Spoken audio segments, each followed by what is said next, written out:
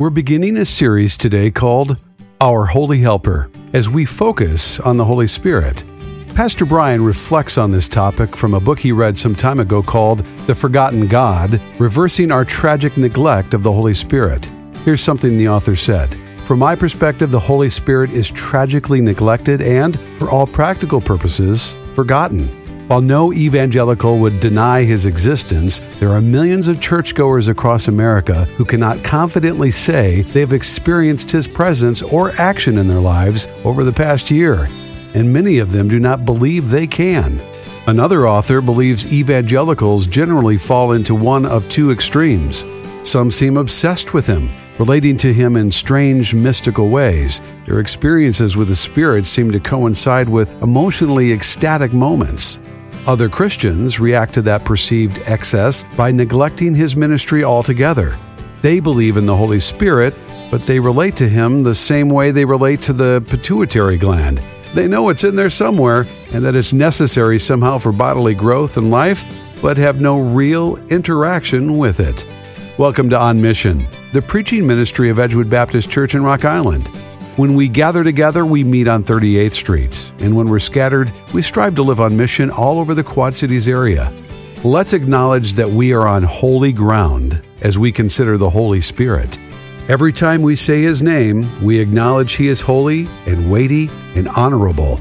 We echo one author who wrote, "No subject intimidates me more, yet I can't think of anything more essential for God's church everywhere." Here's our main idea. If you've been born of the Spirit, the Holy Spirit is your holy helper, who will always be with you while doing His work within you. If you have been saved, when you're feeling alone or abandoned, remember you have a comforter in heaven as Jesus intercedes for you, and you have a comforter in your heart as the Holy Spirit advocates for you. Listen now to part 1 of this message called Who the Holy Spirit Is. Before getting to the meat of the message, Pastor Brian spent some time honoring his dad. Romans 13:7 says, "Pay to all what is owed to them. Taxes to whom taxes are owed, revenue to whom revenue is owed, respect to whom respect is owed, honor to whom honor is owed." Kavod is the Hebrew word for honor, and it literally means a heavy weight. It implies that we assign the greatest possible weight to a person in terms of respect by holding them in high regard. And so to honor someone is to consider them to be weighty, to be heavy, to esteem them highly. On the other hand, to dishonor means to treat someone as if they were light or insignificant. To honor is to treat someone with distinction. To dishonor is to treat someone like dirt. Well, I had the honor of being raised by a man of honor. My dad served in the United States Army, and he was stationed at Warner Barracks in Bamberg, Germany from 1955 to 1957. And this past weekend, my dad, along with 87 other heroes, received the honor of traveling to Washington, D.C. as part of the Badger Honor Flight, and I had the privilege of serving as his guardian on that trip. I wrote more about this and actually recorded a podcast. If you want to learn more about what that trip was like, you can get to that from our Edgewood 4G podcast on our website. So we visited Arlington National Cemetery. We witnessed the changing of the guard, the Marine Corps Memorial, the Korean War Memorial, the Vietnam Veterans Memorial, the Lincoln Memorial, the World War II Memorial, the FDR Memorial, and the 9/11 Memorial at the Pentagon, all in one day. Unfortunately, many vets have not received that honor or the honor that they are due, especially those who served in Vietnam. And I'm thankful for the efforts of the honor flights, which operate out of 126 hubs, including the Quad Cities, in 46 states. To date, more than 250,000 vets have been honored in this way. The honoring of my dad started the day before when my wife, Beth, two of our daughters. We have 4 daughters. 2 of our daughters, Becca and Megan. A son-in-law, Lucas. 3 grandchildren, Dean, Ren, and Mac. And my 4 sisters, Kathy, Jean, Mary, and Beth. Other family members and friends gathered at the Mission Barbecue in Madison for lunch. You see, I had arranged to have my dad's picture put up on the wall in this restaurant, and he had no clue. And so I said, hey, Dad, before we go on the honor flight on Saturday, how about if me and my sisters and my wife and some others gather and let's just go to Mission Barbecue? It's about 40 minutes from where he lives. He was up for it. His only question was, do they have good brisket? And I said, yes, they do.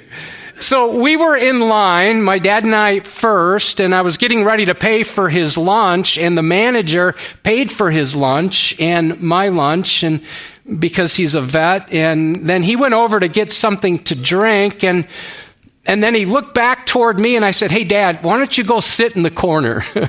And he kind of laughed. You're making me sit in the corner? Well, he sat right here with no clue that picture was right next to him, and it was such a joy to see him find his picture taken when he was 19 years old up on that wall. It's also very moving if you've ever been to that restaurant. At noon, everybody stands, including the workers, and they sing the national anthem. And that was just so, yeah. So then on Saturday, just some highlights. Our other 2 daughters, Emily and Lydia, live in Virginia. And along with their husbands, Matt and Jamie, and their children, our grandchildren, my dad's great-grandchildren, Pip, Ezra, Simeon, and Ruby, surprised my dad by showing up at the Lincoln Memorial. He had no clue they were going to be there. He was just blown away by all the memorials and all the ways that he was honored. And I remember we're walking in front of the Lincoln Memorial, and the 4 grandkids ran up to him and kind of held onto his legs. And at first, he didn't even know who they were. And then our daughters came up and gave him a hug, and then it clicked. We got to spend about an hour together at 3 of the memorials. When we got off the plane in Washington, D.C., he was emotionally ambushed by the reception he received. He was not prepared for this at all. People whom he had never met before, shaking his hand, congratulating him, and just celebrating the service of all these vets. That's my dad right there. And it was really interesting. This is really the first time people were shaking his hand. As the day went on, he was going up to people he had never met before and shaking their hand. That meant a lot to him. We went to the changing of the guard, and I found out that my dad's brother, Bob, served as a sentinel at the Tomb of the Unknown Soldier, get this, 70 years ago. So my dad had this look on his face I had never seen before. And it's very moving if you've ever been there, but there was something else going on. And that's when I found out that when my dad was 17, he drove out to the Tomb of the Unknown Soldier with his parents to see his older brother do that. And my dad said, nothing has changed in that ceremony. It's the same as it was then. He was overcome with emotion. I didn't think it could get any better.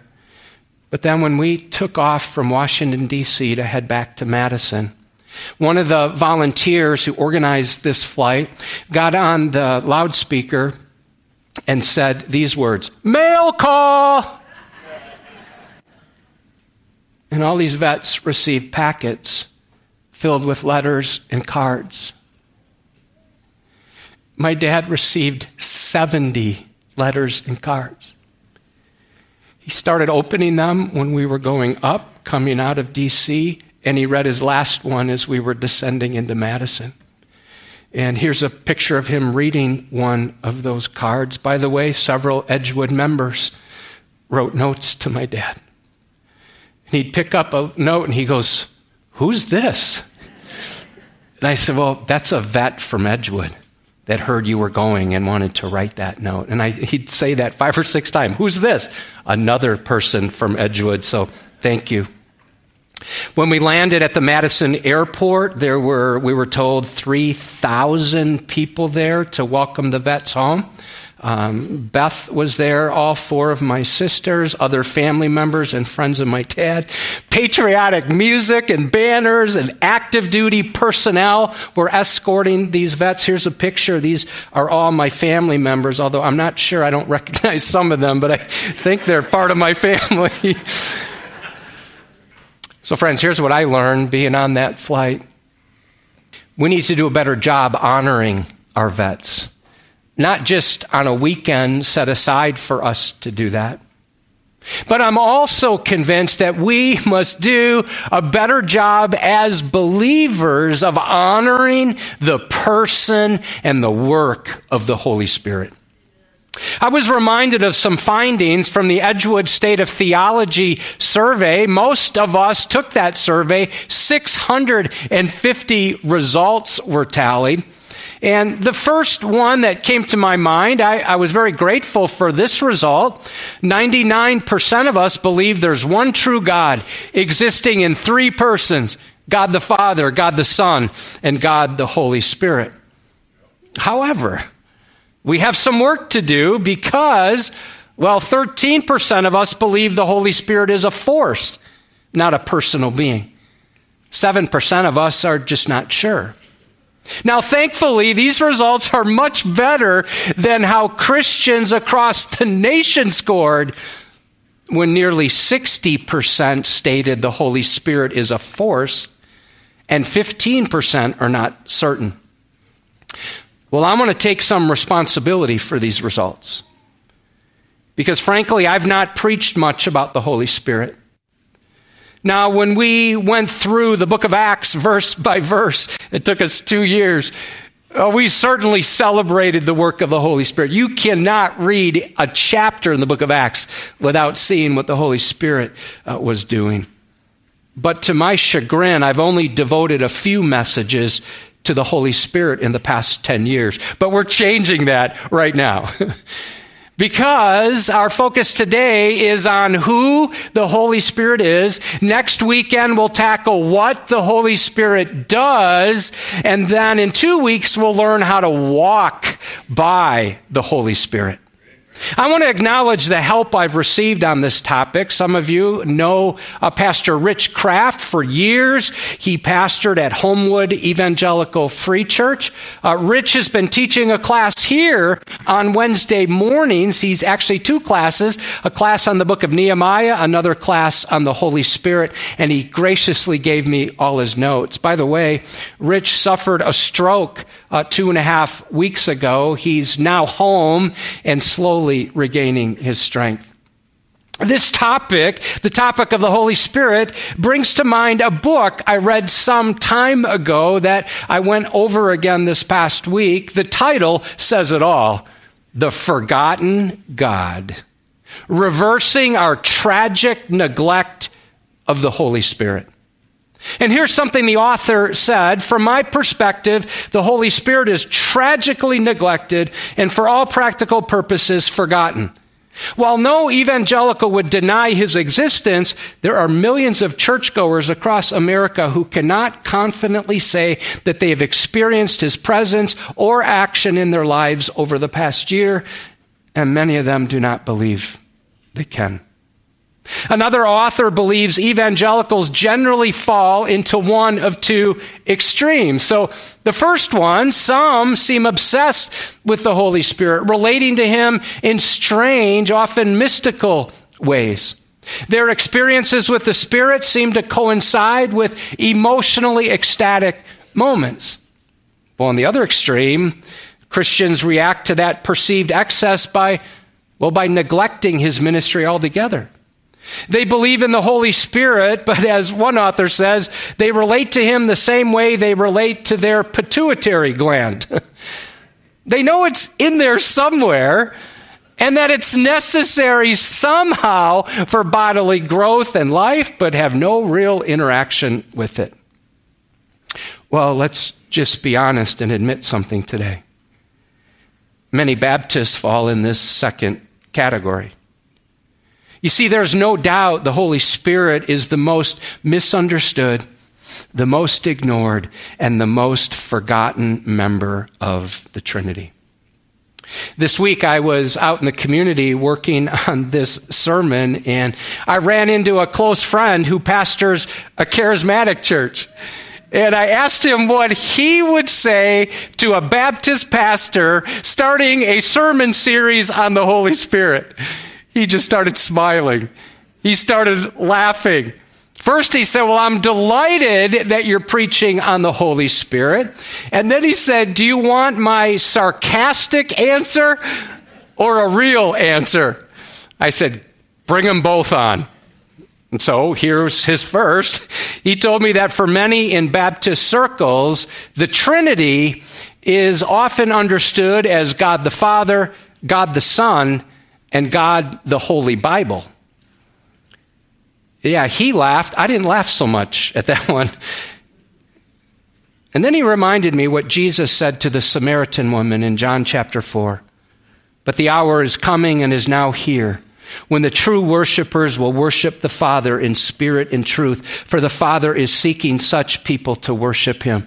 God is spirit, and those who worship him must worship in spirit and truth. My pastor friend smiled, and he said that I could perhaps teach him about worshiping in truth, and he could teach me about worshiping in spirit. Actually, we need to have both spirit and truth, because here we see they're married together. We're going to be in John chapter 14, 2 verses today, verses 16 and 17. Feel free to turn there, use your mobile app. If you don't have a Bible with you, there's one in front of you. If you don't own a Bible, take that Bible as our gift to you. Let's put the text into context. Jesus has just announced that he's leaving the disciples. They've been doing life with him for 3 years, and they think they have a good thing going on. And Jesus announces to them, he's about to leave. Well, they're disappointed. No, it's even stronger than that. They're distraught. They're unsettled. They're stirred up. And 3 of the disciples put into words what the others are thinking. In chapter 13, verse 36, Peter says, Lord, where are you going? In chapter 14, verse 5, Thomas echoed, Lord, we do not know where you're going. How can we know the way? And that comes right before that beautiful verse, verse 6. Jesus said, I am the way and the truth and the life. No one comes to the Father except through me. And Philip then adds in verse 8, Lord, show us the Father, and it is enough for us.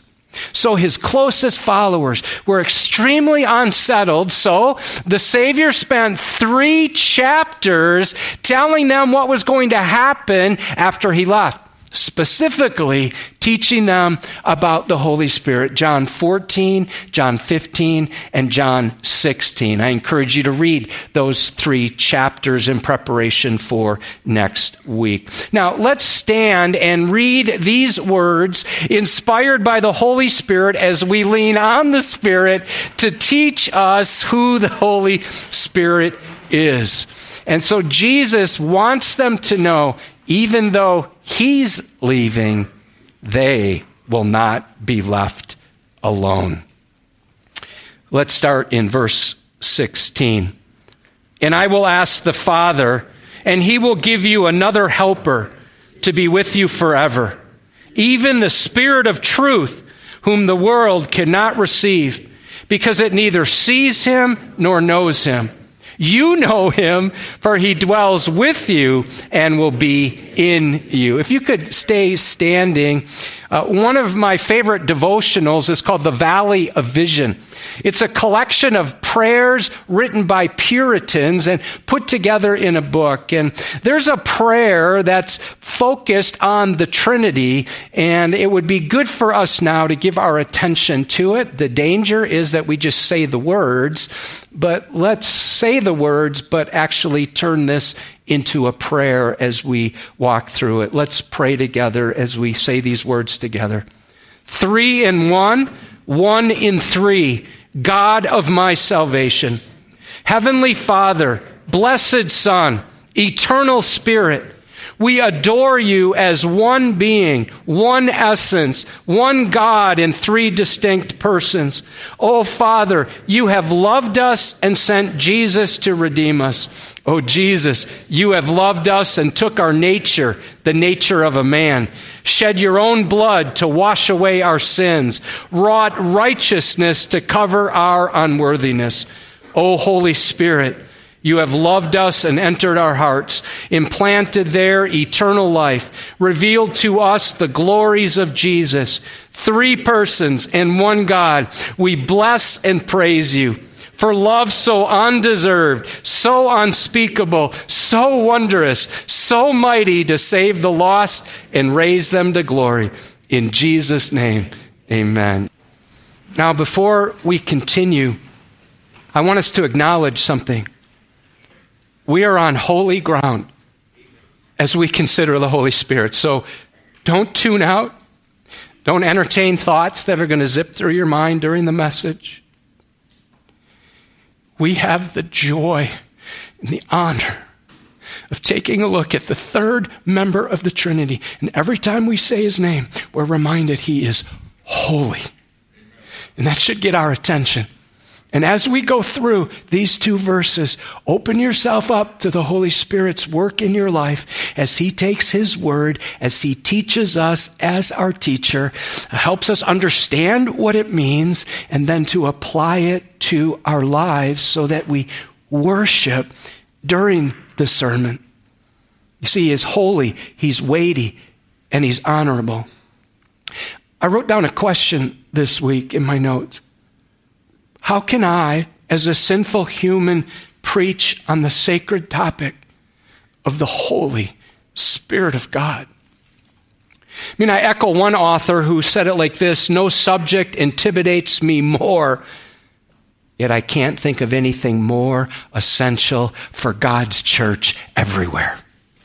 Here's our main idea. If you've been born of the Spirit, the Holy Spirit is your holy helper, who will always be with you while doing his work within you. And we can see 7 vital truths about the Holy Spirit from these two verses. Number 1, the Holy Spirit is God, and he's the third member of the Trinity. Well, let's begin by making an observation. This is a prayer, verse 16. I will ask the Father, and he will give you another helper. Notice the entire Trinity is depicted here. Jesus asked the Father to give the Spirit of truth to his followers. Both the Father and the Son are active in sending the Spirit. One author captures it well. The Holy Spirit is not a lesser or different kind of being than God the Father or God the Son. The Spirit is God. The words Spirit and God are often used interchangeably in the New Testament. When we forget about the Spirit, we really are forgetting God. In 1905, 40 charter members of Edgewood got together and they made a covenant together. Part of that covenant was to take the gospel to their neighbors and to the nations. And over the years, under the leadership of phenomenal pastors, Edgewood has put together articles of faith. This is what we believe as a church. Our articles of faith are biblical. They're robust. And listen to how the Holy Spirit, the Trinity, is described in the Articles of Faith, that in the unity of the Godhead, there are 3 persons: the Father, the Son, and the Holy Spirit. Every word in this next sentence is so important. Equal in every divine perfection and executing distinct but harmonious offices in the great work of redemption. Thanks for joining us for On Mission. If you'd like to listen to this message again, you can now download episodes on Apple Podcasts or Spotify by going to edgewoodbaptist.net. We'd love to have you as a guest at one of our 3 weekend services, Saturday at 5 or Sunday at 9 or 10:45. My name is Matt Williams, and I'm a member of Edgewood. Ethan Curry, also an Edgewood member, is serving as the producer of this program. We look forward to connecting with you again next weekend as we learn more about how to live on mission. Until then, go deep in God's Word and keep applying it to your world. On Mission is furnished by Edgewood Baptist in Rock Island, Illinois.